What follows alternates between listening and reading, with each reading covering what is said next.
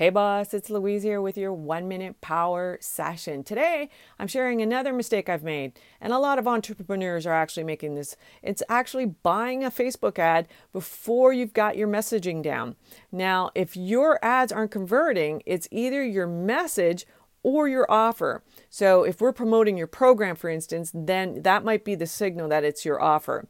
A simple way to look at a great offer is to look really close at what you've bought in the past, or you can actually do it as you're buying or you're going through somebody's funnel and you're paying for something. So you really want to pay attention. You see, an offer is more than a program.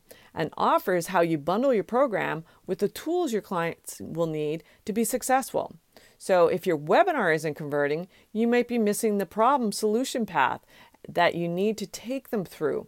I am going to go into this actually in much more detail in a training. So if you want to join me, go to louisecorville.com to learn more. Bye for now.